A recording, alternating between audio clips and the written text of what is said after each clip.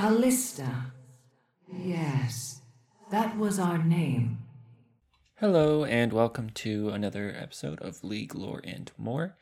We continue our Shadow Isles series today. We just kind of wrapped up the Thresh, Senna, Lucian triangle storyline. Now getting back into more of the kind of servants of the Shadow Isles of Viego and the harrowing. With Callista, the Spear of Vengeance, who was released as the 22nd champion in League of Legends back on November 20th, 2014. So only a few months after I started playing. She is a marksman in the bottom lane. You will almost never see her in any other role on the map. She is a turquoise spectral being who throws spears into her enemies and kind of hops around while doing it. That was kind of the spear aspect is what makes her unique, and we'll get into that as we kind of go through her abilities quickly here. So her innately, like without it being even a passive on an ability, Callista hurls a spear at her target, dealing 90% physical damage. So it does reduced damage than what normal people's attacks would do, like their basic attacks.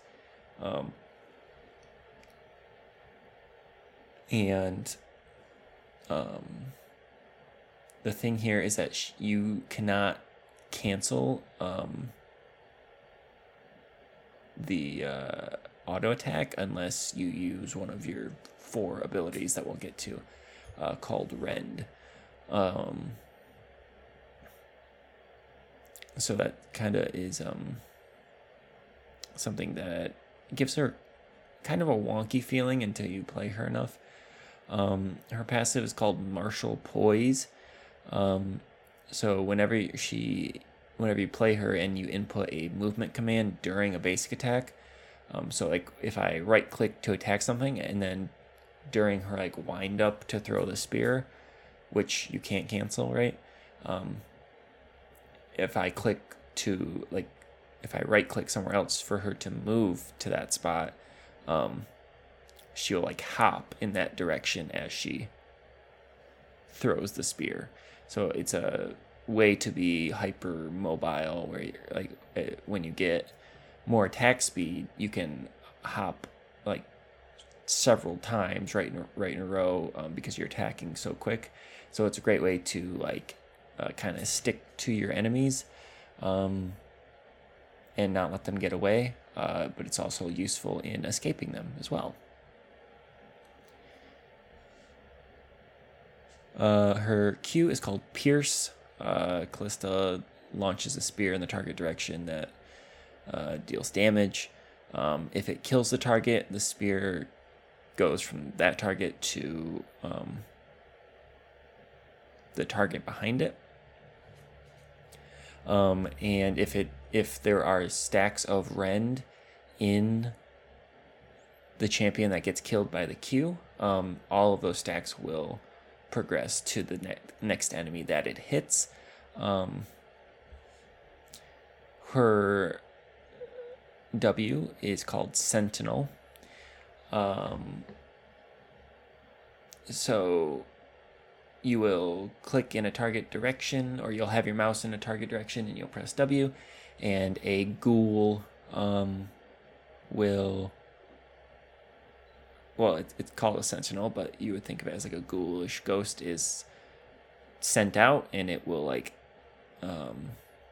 move along a path back and forth, like a defined distance. It'll go to one end, come back to the other, and it just grants sight of that area. So you wouldn't need a ward in that area. And you can have a stock of 2 of them at a time. But also on her W is a passive ability called Soul Marked, which is Callista and her Oathsworn are tethered together. There's this imaginary, like, you can see it when like you're close to your Oathsworn, which I'll get into that in a moment. But it's this line, like, you can move away from each other, like, but when you're close to each other, you'll become tethered. And your attacks against the same champions will do increased damage. And so what Oathsworn is that Callista has a unique item only to her in the game. And it's a blade, blanking on the name of it. It's called the Black Spear. So when you start the game, you start with a Black Spear, or they might have changed it to where you can buy it now for free, because some people didn't want to tether themselves to their support, and they wanted to do it later in the game to somebody else on their team when the game wasn't as lane focused anymore, when you're getting to team fights and stuff. And so you have this item, and then you select the person that you want to be your Oathsworn, and then like there will be this animation that plays. They kind of like, their character will like die. They won't have a death counted to them or anything. Like it'll do the death animation of that character, and then they'll like come back, and that is just like the process of you applying that to them, and then you get the benefits that I already described. Her E is called Rend. So when you basic attack and throw a Q at someone, it applies a stack of Rend to enemies for 4 seconds, refreshing on subsequent hits and stacking up to 254 times. So what these stacks are spears that you can see sticking into the enemies that you're attacking. So you could put 254 into someone if they didn't die before that. And then that's the passive. And then so when you press E for Rend, Callista will rip all of the spears out of any enemies nearby that have spears in them. And so it consumes all of the stacks of the spears and does physical damage. And so, the more spears you have in someone, when you Rend, it's going to do a lot more damage. If Rend kills a target, the cooldown gets reset. So you can kind of chain a lot of damage if you have a lot of spears and a lot of attack speed. Her ultimate is called Fate's Call, and Callista invokes her tether with her Oathsworn character, and it pulls them from wherever they are to Callista, and like their model will disappear from the game. It like basically pulls them into her for 4 seconds, and so they can't be attacked. They're invulnerable. It cleanses anything that they had on them, and then the person who is Oathsworn, who got pulled back to Callista, they can end the 4 seconds early by like clicking off, like movement clicking off to one side somewhere, and then like Callista will like toss them out again.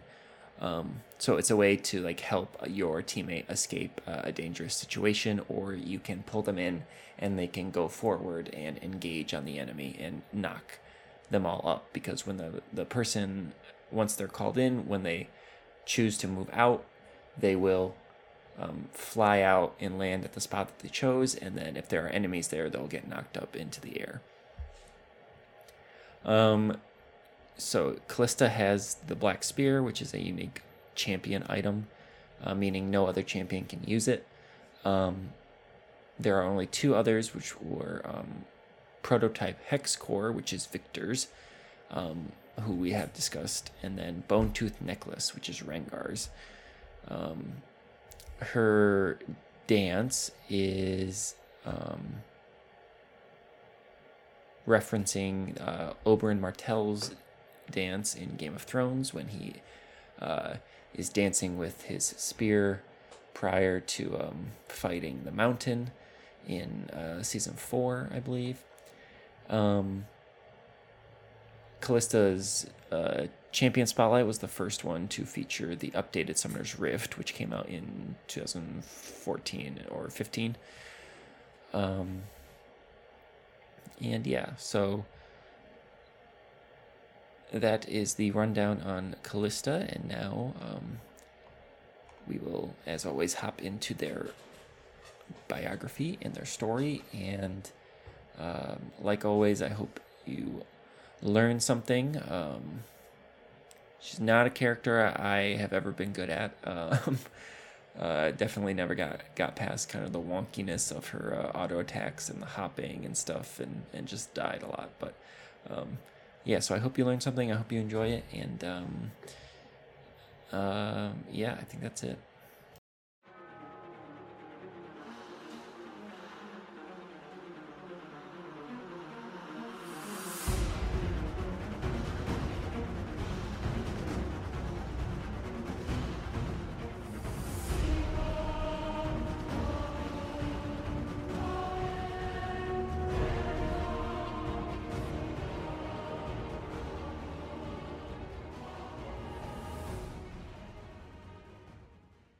Death to all betrayers. Callista, the Spear of Vengeance. In life, Callista was a proud general, niece to the king of an empire that none now recall. She lived by a strict code of honor, serving the throne with utmost loyalty.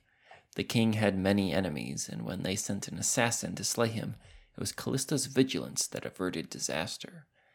But in saving the king, she damned the one he loved most. The assassin's deflected blade was envenomed and sliced the arm of the queen.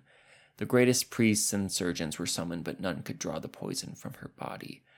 Racked with grief, the king dispatched Callista in search of a cure, with Hecarim of the Iron Order taking her place at his side. Callista traveled far, consulting learned scholars, hermits, and mystics, but to no avail. Finally, she learned of a place protected from the outside world by shimmering pale mists, whose inhabitants were rumored to know the secrets of eternal life. She set sail on one last voyage of hope to the almost legendary Blessed Isles. The guardians of the capital city, Helia, saw the purity of Callista's intent and parted the mists to allow her safe passage. She begged them to heal the queen, and after much consideration, the masters of the city agreed. Time was of the essence. While the queen yet breathed, there was hope for her in the fabled waters of life. Callista was given a talisman that would allow her to return to Helia unaided, but was warned against sharing this knowledge with any other. However, by the time Callista reached the shores of her homeland, the queen was already dead. The king had descended into madness, locking himself in his tower with the queen's festering corpse. When he learned of Callista's return, he demanded to know what she had found. With a heavy heart, for she had never before failed him, she admitted that the cure she had found would be of no use. The king would not believe this, and condemned Callista as a traitor to the crown. It was Hecarim who persuaded her to lead them to the Blessed Isles, where her uncle could hear the truth of it from the masters themselves. Then, perhaps, he would find peace, even if only in accepting that the queen was gone and allowing her to be laid to rest. Hesitantly, Callista agreed. And so the king set out with a flotilla of his fastest ships and cried out in joy as the glittering city of Helia was revealed to him. However, they were met by the stern masters who would not allow them to pass. Death, they insisted, was final. To cheat it would be to break the natural order of the world. The king flew into a fevered rage and commanded Callista to slay any who opposed them. She refused and called on Hecarim to stand with her, but instead he drove his spear through her armored back. The Iron Order joined him in this treachery, piercing Callista's body 12 times more as she fell. A brutal melee erupted, with those devoted to Callista fighting desperately against Hecarim's knights, but their numbers were too few. as Callista's life faded and she watched her warriors die, swearing vengeance with her final breath. When next Callista opened her eyes, they were filled with the dark power of unnatural magic. She had no idea what had transpired, but the city of Helia had been transformed into a twisted mockery of its former beauty. Indeed, the entirety of the Blessed Isles was now a place of shadow and darkness, filled with howling spirits trapped for all eternity in the nightmare of undeath. Though she tried to cling to those fragmented memories of Karam's monstrous betrayal, they have slowly faded in all the centuries since, and all that now remains is a thirst for revenge burning in Callista's ruined chest. She has now become a specter, a figure of macabre folklore often invoked by those who have suffered similar treacheries. These wretched spirits are subsumed into hers to pay the ultimate price, becoming one with the spear of vengeance.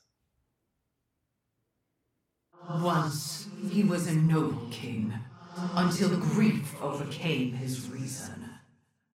Callista's story is titled Invocation. The sword wife stood amid the burnt-out ruin of her home. Everything and everyone that mattered to her was gone, and she was filled with fathomless grief and hate. Hate was now all that compelled her. She saw again the smile of his face as he gave the order. He was meant to be their protector, but he'd spat upon his vows. Hers was not the only family shattered by the Oathbreaker. The desire to go after him was strong. She wanted nothing more than to plant her sword in his chest and watch the life drain from his eyes, but she knew she would never be able to get close enough to him. She was guarded day and night, and she was but one warrior. She would never be able to fight her way through his battalion alone. Such a death would serve no purpose. She took a shuddering breath, knowing there was no coming back. A crude effigy of a man, formed of sticks and twine, lay upon a fire-blackened dresser. Its body was wrapped in a scrap of cloth torn from the cloak of the betrayer. She'd pried it from her husband's dead grasp. Alongside it was a hammer and 3 rusted nails. She gathered everything up and moved to the threshold. The door itself was gone, smashed to splinters in the attack. Beyond, lit by moonlight, lay the empty, darkened fields. Reaching up, the sword wife pressed the stick effigy into the hardwood lintel. "I invoke thee, Lady of Vengeance," she said, her voice low, trembling with the depth of her fury. "From beyond the veil, hear my plea. Come forth. Let justice be done." She readied her hammer and the first of the nails.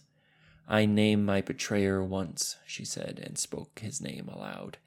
As she did so, she placed the tip of the first nail to the chest of the stick figure. With a single strike, she hammered it in deep, pinning it to the hardwood door frame. The sword wife shivered. The room had become markedly colder. Or had she imagined it? "I name him twice," she said, and she did so, hammering the second nail alongside the first. Her gaze dropped, and she jolted in shock. A dark figure stood out in the moonlit field 100 yards in the distance. It was utterly motionless, breathing quicker. The sword wife returned her attention to the unfinished task. "I name him thrice," she said, speaking again the name of the murderer of her husband and children, before hammering home the final nail. An ancient spirit of vengeance stood before her, filling the doorway, and the sword wife staggered back, gasping involuntarily. The otherworldly being was clad in archaic armor, her flesh translucent and glowing with spectral unlight. Black mist coiled around her like a living shroud. With a squeal of tortured metal, the spectral figure drew forth the blackened spear protruding from her breastplate, the ancient weapon that had ended her life. She threw it to the ground before the swordwife. No words were spoken. There was no need. The swordwife knew what was being offered to her. Vengeance, and knew its terrible cost, her soul. The spirit watched on, her face impassive and her eyes burning with an unrelenting cold fury, as the swordwife picked up the treacherous weapon. "I pledge myself to vengeance," said the swordwife, her voice quivering. She reversed the spear, aiming the tip inward towards her heart. "I pledge it with my blood. I pledge it with my soul." She paused. Her husband would have pleaded for her to turn away from this path. he would have begged her not to condemn her soul for theirs. A moment of doubt gnawed at her. The undying specter watched on. The sword wife's eyes narrowed as she thought of her husband lying dead, cut down by swords and axes. She thought again of her children, sprawled upon the ground, and her resolve hardened like a cold stone in her heart. Her grip tightened upon the spear. "Help me," she implored, her decision made. "Please, help me kill him." She rammed the spear into her chest, driving it in deep. The sword wife's eyes widened, and she dropped to her knees. She tried to speak, but only blood bubbled from her lips. The ghostly apparition watched her die, her expression impassive. As the last of the lifeblood ran from her body, the shade of the sword wife climbed to her feet. She looked down at her insubstantial hands in wonder, then at her own corpse lying dead in a growing pool of blood upon the floor. The shade's expression hardened, and a ghostly sword appeared in her hand. An ethereal tether, little more than a wisp of light, linked the newly formed shade to the avenging spirit she had summoned. Through their bond, the sword wife saw her differently, glimpsing the noble warrior she had been in life, tall and proud, her armor gleaming. Her posture was confident, yet without arrogance, a born leader, a born soldier. This was a commander the sword wife would have willingly bled for. Behind the spirit's anger, she sensed her empathy, recognition of their shared pain of betrayal. "Your cause is our cause," said Callista, the spear of vengeance. Her voice was grave, cold. "We walk the path of vengeance as one now." The sword wife nodded. With that, the avenging spirit and the shade of the sword wife stepped into the darkness and were gone. As they weaken, so shall we grow stronger. Well, that is an interesting character because she's not like... She's undead, but she's not like evil, right? She's not like Thresh in a way. I mean, she's murdering people, but... right, it's people that some others think deserve to be killed. If that's possible. People who have betrayed others, committed atrocities on others, on families, like in this story. And, she strikes a bargain, right? It's, it's like Ursula in The Little Mermaid, who was evil. She was the villain, right? Because she was preying on innocent people. But here, right, it's helping those who were wronged get vengeance, which isn't necessarily, the right thing to do. And it's at the cost of their soul, right? They give that up to see somebody else suffer. So it's something a lot of people can empathize with, but it's not necessarily, the right thing to do. And it still does seem, though, that she's not a bad and evil spirit, right? She was betrayed by Viego and by Hecarim or Hecarim, however you want to say it. I said it like an even number of times, both ways in the biography, by accident, but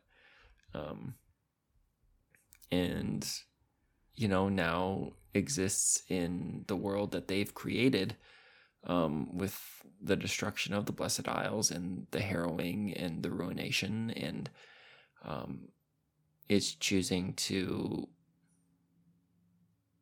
deal with the betrayers of the world, of those who have wronged others or betrayed the trust of others, and I wouldn't say it's an anti-hero even, but it's like lawful evil, in a way. But it's an interesting character, right? I kind of went into it with the thought that this is pure evil entity. I remember seeing the cinematic they put out when she came out. I think it was when she came out. Now, granted, looking back, the guy who got killed in that was probably not a good person. But it really made her seem like it was like, oh, this chick means business and not good business, which for the people obviously getting spears hurled through them, it isn't ever going to be good business. But that really shaped, I guess, the image of it, and just obviously her appearance does not help. And by no means would she be, would people be like thinking of her as a hero? I don't think. But yeah, she's definitely in that gray area, which there are other characters in the Shadow Isles that, exist like that. I think Vex is kind of one of those who we discussed in our Yordle series, but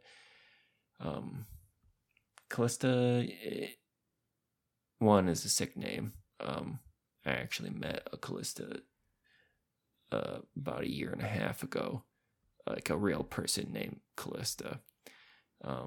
No relation to the game, obviously. She was older than 8 years old. But I was like, that's you should be proud to have that name, and they're like, why? I was like, well, it's this character who just hucks spears. No, I didn't say any of that, but I'm married now, so I don't get to talk to other women, but that's a joke.